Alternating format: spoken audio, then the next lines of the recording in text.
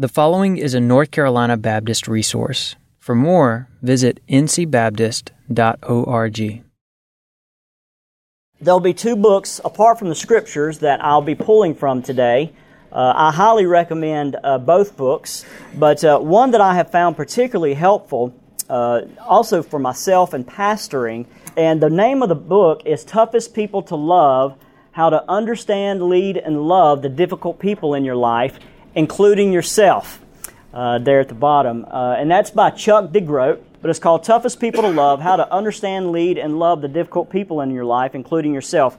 For obvious reasons, in light of the title of this time that we have together, of this class with loving people where they are, that's a book that I think that you will find very helpful as a pastor to become more aware of some of the issues in your own life, and how those issues transfer to your family, how those issues transfer to your congregation, and furthermore, it helps you understand people in your congregation at a greater, with a greater awareness, and how to lead and love them where they are. So again, I highly recommend that book. I think, in my opinion, every pastor should read that book. There's another book I'm going to recommend to you. This guy is not a Christian. To my knowledge, he's not. It's by David Brooks. He is a op-ed writer for the New York Times, and this is a book called The Second Mountain. This is a New York Times bestseller. I recommend this book. I'm going to pull from it in a few moments and read a couple of paragraphs from it, because I think it's going to set in context where we are in our culture and how we think about things a lot of times, and then I want to bring Scripture to bear into our situation and culture in light of sin and in light of God's redemptive grace. But this is just a great book. He notes two mountains. The first mountain is the mountain of achievement, success. Again, he's a New York Times bestseller. He writes for the New York Times, and so he has what we would consider a very successful career. But he lost a lot in the process, and he's going to talk about that in this book. And then the second mountain is his what he calls the quest for the moral life. Now, again, I want to reiterate, I'm not saying that this man's a Christian. I don't want to go out there and go down that route. And so if you're looking for a Christian book, this is probably not the book that you want to go to, but it is a book that I think you can understand where culture is. And then, furthermore, the second mountain, in light of what this man writes about, is his moral path. Now, again, those of us who understand the gospel know that there is no moral path to Jesus. There is nothing that we can do in and of ourselves to earn God's righteousness, but this is something that he lays out, and it might be helpful for you to understand as you deal with people who are very moral people, but yet people who do not know and love Jesus Christ. So I've been given the assignment of working through moving people from doing church to being church, subtitled, and this is where I want to really focus, is loving people where they are. Loving people where they are. If you'll recall the story in John chapter 6, where Jesus had fed the 5,000, He had multiplied the bread, He had multiplied the fish, and demonstrated His infinite power to the people. And then as He journeyed on, we see that many people, the Bible says, were seeking Jesus. And Jesus, understanding the human condition, Jesus understood where they were, and Jesus, in love and in His grace, begins to lay out and expose why they were following Him. And He says, "You're following me because you ate and you were full." And so they were essentially following Jesus, not for who Jesus was. They were following Him because they ate and they were full from the bread that He had multiplied. And that being said, Jesus met them where they were and exposed in their life why they were following Him. And then Jesus goes on and He talks about how He is the bread of life. And so Jesus lays out and He exposes that A, you're following Me because you ate and you were full, But B, if you really understood life, if you really understood what it means to live, then you would know and love me for who I am. And that's why he later says that he is the bread of life. So, our calling is to love God with all our heart, mind, soul, and strength, and to love our neighbor as ourselves. God has set aside the church. He has saved us from sin by His grace, and He has called us to the Great Commission. He has called us to make disciples. He has called us to engage people where they are. And that's nothing new. If you look even back in Genesis chapter 3, Adam and Eve was not pursuing God when they had fallen, but God did what? God pursued them. Now, I think in our culture and in our time, we obviously know that our problem is sin, ultimately, and that Jesus has a solution to that problem. But I want to read a little bit here from David Brooks's book, The Second Mountain, and I want to just kind of lay out, as he lays out, where I think we are as a culture and the kind of people that we are reaching, and even perhaps how God wants to minister to us today as we sometimes deviate from the gospel. So he lays out in the introduction of why he has written this book. He says, I have written this book in part to remind myself of the kind of life I want to live. Those of us who are writers work out our stuff in public, even under the guise of pretending to write about someone else. In other words, we try to teach what it is that we really need to learn. My first mountain was an insanely lucky one. I achieved far more professional success than I ever expected to. But that climb turned me into a sort of person, aloof and vulnerable and uncommunicative, at least when it came to my private life. I sidestepped the responsibilities of relationship. My ex-wife and I have an agreement that we don't talk about our marriage and divorce in public. But when I look back generally on the errors and failures and sins of my life, they tend to be failures of omission, failures to truly show up for the people that I should have been close to. They tend to be the sins of withdrawal, evasion, workaholism, conflict, avoidance, failure to emphasize, and a failure to express myself openly. I have two old and dear friends who live 250 miles from me, for example, and their side of the friendship has required immense forbearance and forgiveness. For all the times I have been too busy, too disorganized, too distant when they were in need or just available, I look at those dear friendships with a gratitude mixed with shame, and this pattern not being present to what I love because I prioritize time over people, productivity over relationship, is a recurring motive in my life. I don't know about you, but I'm reading that, I'm thinking, man, this is even me as a pastor. He goes further and he says this, I was unplanted, lonely, humiliated. I love this word, scattered. I remember walking through that period in a state that resembled permanent drunkenness. My emotions were all on the surface. My playlist were all Irish break songs by Sinead O'Connor, some of you might get that, and Snow Patrol. I was throwing myself needily upon my friends in ways that are embarrassing now if I stop to remember them, which I try to. I was unattached, wondering what the rest of my life should be, confronting the problems of a 22-year-old with a mind of a 52-year-old. Now, he lays out some of his individual problems, but now he's going to move and say, I'm writing this kind of as a display of where I went wrong and what I'm learning, but also as a social critic of society and judging what he has observed and others. Now listen to what he says about society. He says, finally, I write this book as a response to the current historical moment.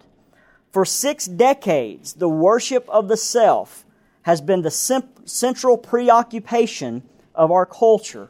Molding the self, investing in the self, expressing the self, capitalism, the meritocracy, and modern social science have normalized selfishness. They have made it seem that the only human motives that are real are the self-interested ones, the desire for money, status, and power. They silently spread the message that giving, care, and love are just icing on the cake of society. Does that sound familiar? Finally, listen to this. When a society is built around self-preoccupation, its members become separated from one another, divided and alienated. And that is what has happened to us. We are down in the valley. The rot we see in our politics is caused by rot in our moral and cultural foundations, and the way we relate to one another, and the way we see ourselves as separable from one another, and the individualistic values that have become the water in which we swim. The first culture has proven insufficient. It always does.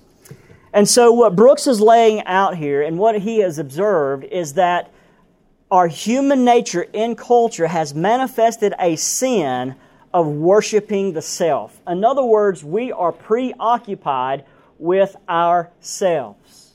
We labor for achievement, our achievement, and there's nothing wrong with success, but there is something wrong with success and achievement if our identity is in our achievements and success. For Brooks, his achievement as a New York Times op-ed writer, as a multiple New York Times bestseller, he had in his mind climbed the pinnacle of success, and yet in the whole process had lost his family and was unable to relate to his children properly and felt isolated and lonely and crushed. And so I think, friends, that one of the first things that we need to understand is that the culture that we are trying to reach has the same problem that we have, namely we're selfish and we need Jesus. And it manifests itself, I believe, in the ways that Brooks has characterized it manifesting itself. I know for us, we live in one of the lost pockets in North Carolina. I've been talking to my church recently in a 3-mile radius from the school that is about a half a mile from our church. We have 65% of the people who are lost, according to these statistics. And they don't know Jesus. They don't affiliate with the church. And I would say that as living there in the middle of that, I've observed two things. I've observed, A, that there are people that grew up in church, don't want to go to church because in some ways their experiences in church have not always been the best. They have felt shamed into trying to do things and shamed to do A, B, C, and D to be right with God. And in many cases, with people that I have talked to, it's just been a lack of understanding of the gospel. And then there's a second group of people that are moving into Pilot Mountain, and it's becoming one of the emerging groups, and that's the group of people that commute back and forth to Winston-Salem, and many of them don't go to church. And in fact, we've just had 2 people move into our area within the last month, and both families, to my knowledge, doesn't attend anywhere and is not interested in attending anywhere. And so what we do see, for the most part, these people devoted to, and how they use their time, etc., is they are devoted to themselves. They're devoted to their families. They're devoted to themselves. They're devoted to having a nice home. They're devoted to careers. And they are devoted to climbing the ladder. And so we are asking ourselves how to meet these people where they are and how to love them with the gospel. And so what I want to do is just take a few moments and just kind of go through a theology of Sabbath rest. Now you say, what in the world does the Sabbath have to do with this? Now, first of all, I want to offer a caveat. Please do not leave here today saying that the Baptist State Convention of North Carolina had a guy speak and told me what I could do and not do on the Sabbath. I am not going to do that. This is not that kind of sermon. What I am going to try to do, however, is I'm going to try to highlight this reality that people are laboring to find completeness. People are laboring to find meaning in life. People are laboring to try to find fulfillment in life. People are laboring to feel whole and complete. And the gospel is that Jesus, by His grace, is the only one that can make us whole and complete as we know Him. And so the Sabbath, I think the ultimate thing that the Sabbath is teaching is that we find our wholeness, we find our rest, we find our completeness as human beings that are created in the image of God by the rest that we have through the merited works of Jesus Christ and not the labors of our hand. Does that make sense? Now you can fall asleep. That's where we are. All right, that being said, let's drive on now further. Now, let's look at Genesis chapter 2. Look real quick at Genesis chapter 2. And we're going to look at God as a creator in the beginning who provides rest. Now, we know that in the book of Genesis, we see that God, the triune God, God the Father, God the Son, God the Holy Spirit, did what? He spoke and created nature. He created the physical world, right? He created the physical world to be inhabited. And of course, He created animals to inhabit this world. But furthermore, what He did was He created man to live in the world. He created a man in His image who is to reflect the lordship and the rule of God over all things. And He called man to work the creation and to keep it under His authority and under His glory. And then we see that God gave man a woman, right? And then they became a what? Society, right? Everybody see that? And so we see that this series of circles here is that God created nature, God created man to inhabit nature, and God created woman to live with man and both be image bearers living under the lordship to the glory of God in all things. Now, I want to just read here from Genesis chapter 2, beginning in verse 1. The Bible says, "Thus the heavens and the earth were finished, and all the hosts of them. And on the seventh day God finished the work that He had done, and He rested on the seventh day from all His work that He had done. So God blessed the seventh day and made it holy, because on it God rested from all the work that He had done." Chuck DeGroat notes this about the Sabbath rest here in Genesis chapter 2. He says the following. He says, a favorite Jewish scholar of mine, Jacob Neusser, writes that God's command to rest is, in essence, an invitation to return to Eden and all of its beauty, wholeness, and shalom.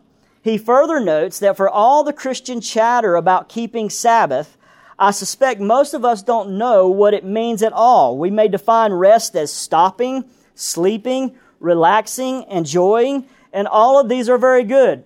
Amen? And they are very good. But we forget that we're literally incapable of rest if we're divided. Our inner divisions are what keep us from rest. Now, before we ask the question, how are we divided, we need to note that here in Genesis chapter 2 and Genesis chapter 3, Genesis chapter 2 rather, what we see is a perfect harmony going on here. In fact, when God created the woman and gave him to man, they were both relating to one another in peace and harmony as they were relating to whom? Ultimately, God. And so they saw themselves living under and with the God of the Bible in all things. And so there was shalom, there was peace, there was harmony there. So all of this worked as it should, right? It wasn't broken. Man, individually, in his mind, will, and emotions, and desires, they were all in harmony with one another. I've got 3 children. Getting that 8-year-old up out of bed to go to school on Monday morning, Tuesday morning, Wednesday morning, 5 days a week, is difficult. His mind says, I know I've got to do this, but his desires and his affections, they're scattered. He doesn't what? I don't feel like it, Dad. But he knows that he has to. The Apostle Paul said, the things I do are not the things that I do. What does he say? Finish it up. The things that I do are not the things that I want to do. Who shall deliver me from this scattered self? Who shall deliver me from this body of sin? Thanks be to God that Jesus Christ our Lord. And so our mind-will infections before the fall, all of it was in perfect harmony with one another. So that means that the man and the woman, emotionally and intellectually, everything was in harmony there. They were in harmony with nature, so they worked the ground and as they walk with God in the cool of the day in nature. But how did we become divided? Well, Genesis chapter 3 tells us. Genesis chapter 3, we know that God had commanded man not to eat of the tree of the knowledge of good and evil, for He promised what? On the day that he would do it, he would what? He would die. Now, let me just read verse 7 here. As man and woman had eaten the tree of the knowledge of good and evil. Let's see what began to happen to them after they disobeyed God. Verse 7, Then the eyes of both were open, and they knew that they were naked, and they sewed fig leaves together and made themselves loincloths. And they heard the sound of the Lord God walking in the garden in the cool of the day, and the man and his wife hid themselves from the presence of the Lord God among the trees of the garden. But the Lord God called to the man and said to him, Where are you? And he said, I heard the sound of you in the garden, and get this, and I was afraid, because I was naked, and I hid myself.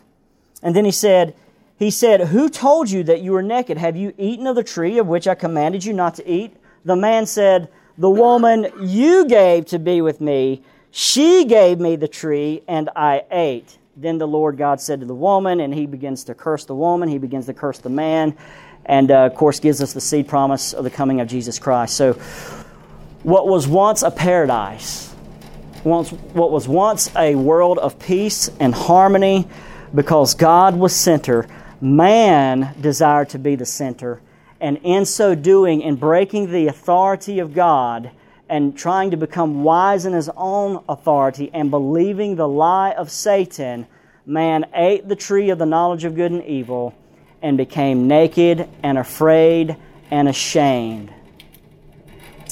And the Bible tells us that he took fig leaves and tried to cover himself. Now, I think that this is a reality for all of us. When we sin, we want to hide, right? Or we try to justify it. And man, ministry is a great way to try to hide sin, is it not, friends? And we try to justify it. We're fearful. We feel ashamed. We feel the weight of guilt on us. And we see God here meeting Adam and Eve where they are. They're trying to hide from God, and God in His grace comes to them. And though there are consequences that He told them would happen if they ate of the tree of the knowledge of good and evil, He also gave them the seed promise of the gospel with Jesus Christ in Genesis chapter 3, verse 15. So He was a gracious God that had even at that time had promised that there would be one that would come that would crush the head of the serpent, though the serpent would strike his heel. Now, if you reflect a few moments ago when I was reading David Brooks, one of the words or some of the terminology that he used in describing himself and describing our culture today is a preoccupation with self, right?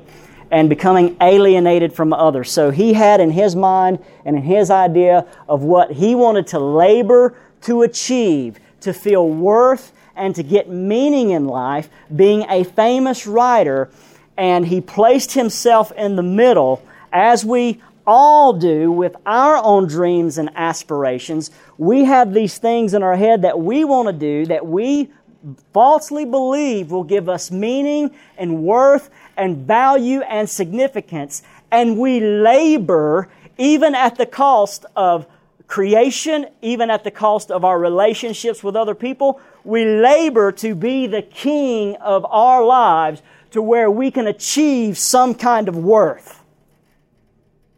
That's in the church. That's with me as a pastor. I'll just be honest. Sometimes my worth is derived from, are they going to come up and tell me a good sermon this morning? And I like to cover that up and say, I don't need your affirmation, but there's a part of me in my soul due to my fallen nature that longs for that affirmation. So it's just not people out there that God wants to meet where they are. It's the church. And so we are divided, friends. We are separated. We are scattered. Augustine called it in his The City of God, a disordered love. Because we have in our minds placed ourselves as the center and removed God from it, we have a disordered love. And we're scattered. You don't believe me? Just follow me with my phone sometimes. I can be focused. I got to check my phone. Very scattered. Multitasking. Very scattered in my thinking. Overachiever. I've got to do this. My list of tasks. I'm not going to feel complete. I'm not going to get rest until I what? I complete the task. Just real quick. You can rest and then work because you are already at rest with Jesus Christ through what He's done. Now, let's go that direction. So, human beings are divided after the fall. Now, what I want to do is just point to the Sabbath, as the Sabbath ultimately points to Jesus Christ. And so I want to just kind of lay out briefly a theology of the Sabbath, and I want to look at 3 passages. First of all, I want to demonstrate that the Sabbath has been given so that we remember that God is our Redeemer. God is our Redeemer. In the book of Exodus, chapter 20, verse 8, Jesus, or God, lays out to Moses the 4th commandment, and He says, "Remember the Sabbath day to keep it holy. 6 days you shall labor." So laboring is good, right? Nothing wrong with work. Laboring is good. So 6 days you shall labor and do all your work. But the 7th day is a Sabbath to the Lord your God. On it you shall not do any work, you or your son or your daughter, your male servant or your female servant, or your livestock, or the sojourner who is within the gates. Now, this is key to understanding this particular commandment in Exodus 20. He says, "For in 6 days the Lord God made heaven and earth and sea, and all that is in them, and rested on the 7th day. Therefore the Lord blessed the Sabbath day and made it holy." And so the idea here, and one of the things that is emphasized in this particular passage, is the idea of remembering, recalling, in light of your labors. You have tasks throughout the week. And in light of those labors, you take a break from the ordinary day and you remember God as your Creator. And so this particular passage, one theologian I'd like to read after, he notes this, that externally, this particular commandment in the book of Exodus is the idea of ceasing from the ordinary task to remember that God is really the one that keeps the world together and not you. Now, the second verse is in Deuteronomy chapter 5. Deuteronomy chapter 5, we see again God giving the 10 Commandments to Moses. It's really the same account, but there's going to be a different variant here in Deuteronomy chapter 5, verse 12. So in Deuteronomy chapter 5, verse 12, the Bible says, "Observe the Sabbath day to keep it holy, as the Lord your God commanded you. 6 days you shall labor and do all your work, but the 7th day is a Sabbath to the Lord your God. On it you shall not do any work, you or your son or your daughter or your male servant or your female servant or your ox or your donkey or any of your livestock or the sojourner who is within your gates, that your male servant and your female servant may rest as well as you." Now here we go, and here's the variant, here's the emphasis here that he gives. Remember, the first one was the idea of God as Creator. Now we're going to see God as Redeemer. In verse 15, the Bible says, "You shall remember that you were a slave in the land of Egypt, and the Lord your God brought you out from there with a mighty hand and an outstretched arm. Therefore, the Lord your God commanded you to keep the Sabbath. And so what's being emphasized here is to remember that it is your covenant God who gave a promise to Abraham, Isaac, and Jacob, and even told Abraham that you were going to be in Egypt for 400 years, and it was not by your power, it was not by your army, it was not by your labor that you delivered yourself out of Egypt. Rather, it was the mighty hand of God that did it. And so your redemption, your deliverance, is the work of God and not the labor of your hands. Amen. Now, how does this all relate to Jesus? Well, the book of Hebrews definitely relates this to Jesus. Let's go to Hebrews chapter 4. Now, again, I am where the Baptist faith and message is on this. The Lord's Day, you live it out how you believe under your conscience before God. That's not what I'm getting at here. So again, I just want to emphasize here, I'm not telling you can't go out to eat in our place. It's Mountain View Restaurant. Our people go to Mountain View. I'm not saying that. What I am saying is that the Sabbath is not about what you do and don't do. The Sabbath is really about Jesus and what He's done. And that's what's going to be highlighted here in Hebrews chapter 4. These Jewish folks were being tempted.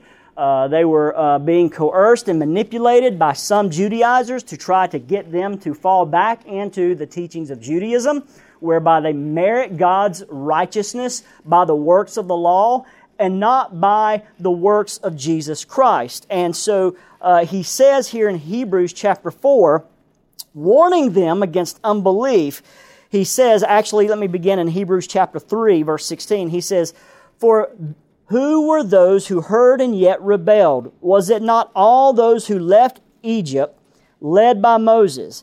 And with whom was he provoked for 40 years? Was it not with those who sinned, whose bodies fell in the wilderness? And to whom did he swear that they would not enter his rest, but to those who were disobedient?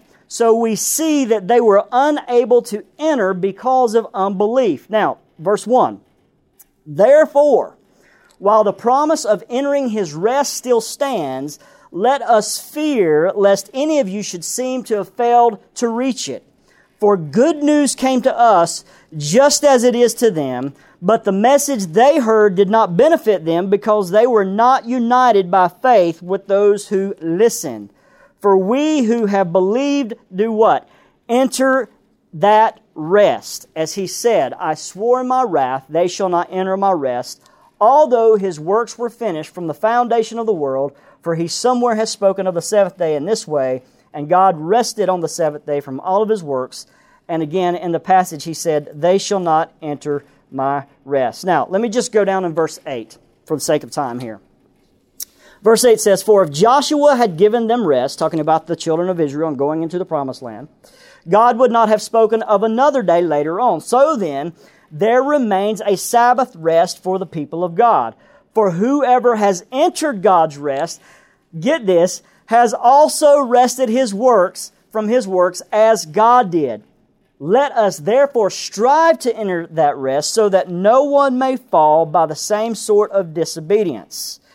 For the word of God is living and active, sharper than any two-edged sword, piercing to the joint of the soul and the spirit, of joints and of marrow, and discerning the thoughts and intentions of the heart. And no creature is hidden from his sight, but all are naked and exposed, and must give account to God." Now, so what's going on here is Paul, or whoever you believe the author of Hebrews is calling his people to believe and to trust and receive the grace of Jesus, to hold fast their confession. And that's why he goes on in chapter 5, verse 1 on down, and talking about Jesus as our high priest.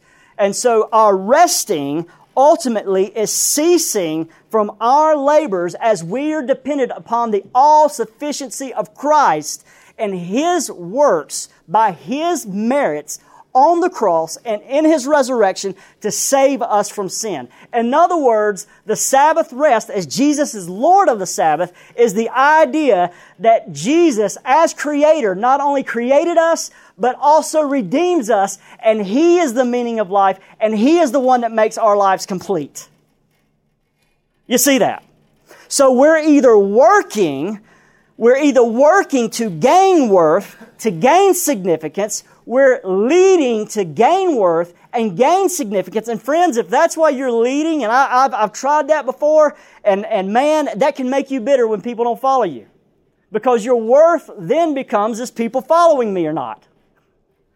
You are free to lead, and if even people don't follow you, you can labor to lead, friend, because your labor does not merit your standing before God does. The labor of Jesus on the cross does. You are approved, you are accepted, you are totally loved. And He knows all about you.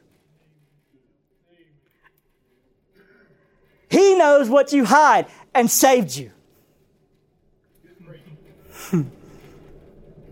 And so your worth and your significance is not in your work, although it is ordained of God.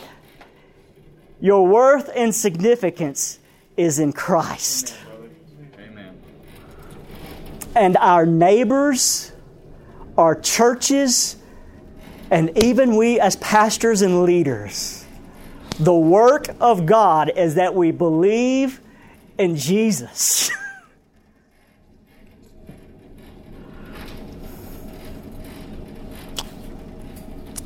So, I would say we're all kind of like David Brooks. We're all scattered. We're all preoccupied with self. And we even sometimes make it look good by ministry. And yet God, He sees all of that and He knows all about it and yet loves us. Now, so let's look now at a brief case study on how Jesus loved someone where they were. Turn with me now to the Gospel of John, chapter 6. John chapter 5. Let's look now at Jesus loving someone where they are. John chapter 5, beginning in verse 1.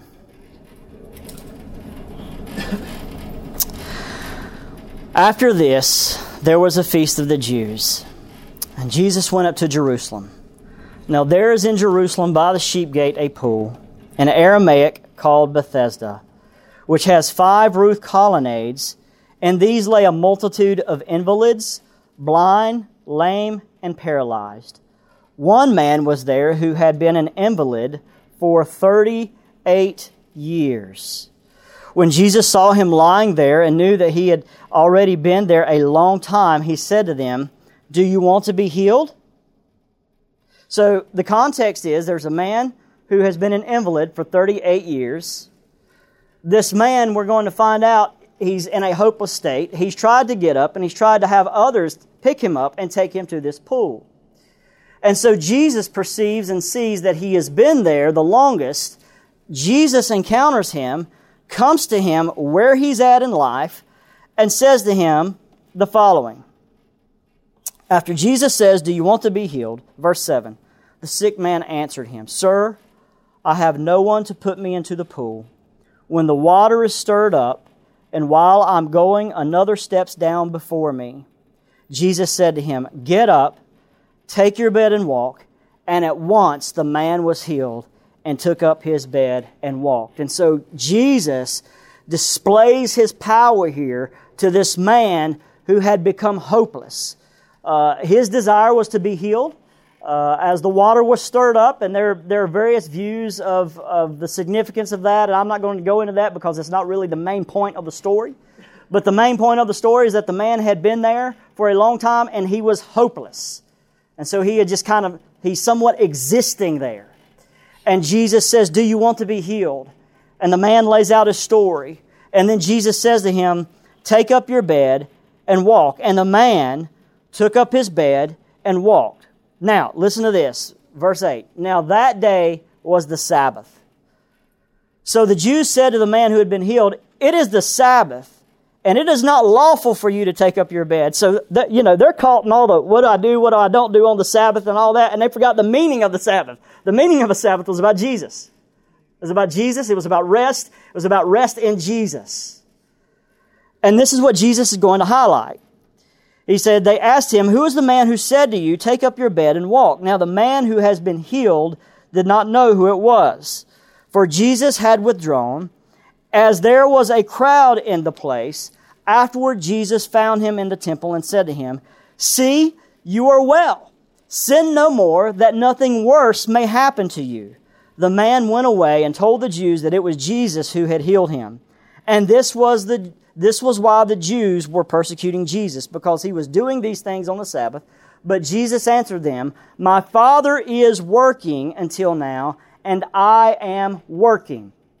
So what Jesus does is he heals this man physically. He demonstrates his power over creation. He demonstrates his power over physical nature by speaking his words, by working through his words, the word of his power, and this man picks up his bed and begins to walk. But then Jesus comes to him and says, there's a greater issue in your soul that needs to be dealt with.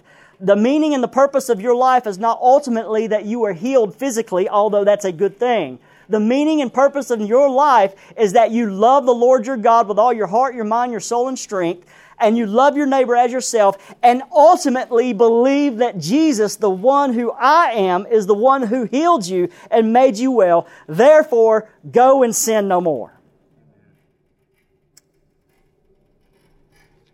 So he kind of lays out the meaning of life for this man. And the meaning of life is ultimately a life that knows and loves and enjoys and trusts this Jesus, who later on in chapter 6 we see is the bread of life. And in fact goes further and says, if you do not eat of my body and if you do not drink my blood, then you can have no life.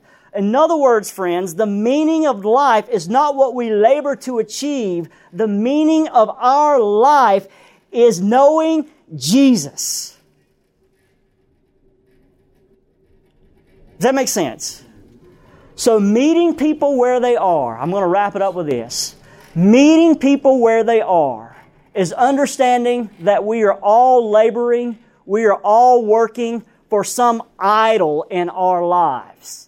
We have erected something up above the living God of the Bible, and we build our lives around that thing, and it can be even good things. It can be family, it can be church, it can be your vocation, it can be a number of things. And we find our worth from these things. This is your neighbor. These are your co-workers. These are people that are around you. We, by human nature, because God's put it in us, we desire to be satisfied. We desire to be whole. We desire to be complete. Our problem is that we look for our wholeness and our completion in everything else but God. And so meeting people where they are is understanding and dissecting what are they living for? What are they ultimately living for in their life? What is that first commandment idol in their life that they build their lives around? And how can I magnify the worth of Jesus as He has revealed Himself in Scripture to these people so that they will see the vanity of laboring and living for food that perishes?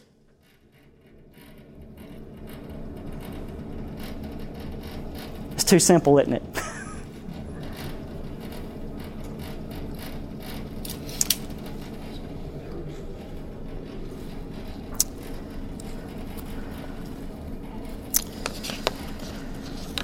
To conclude,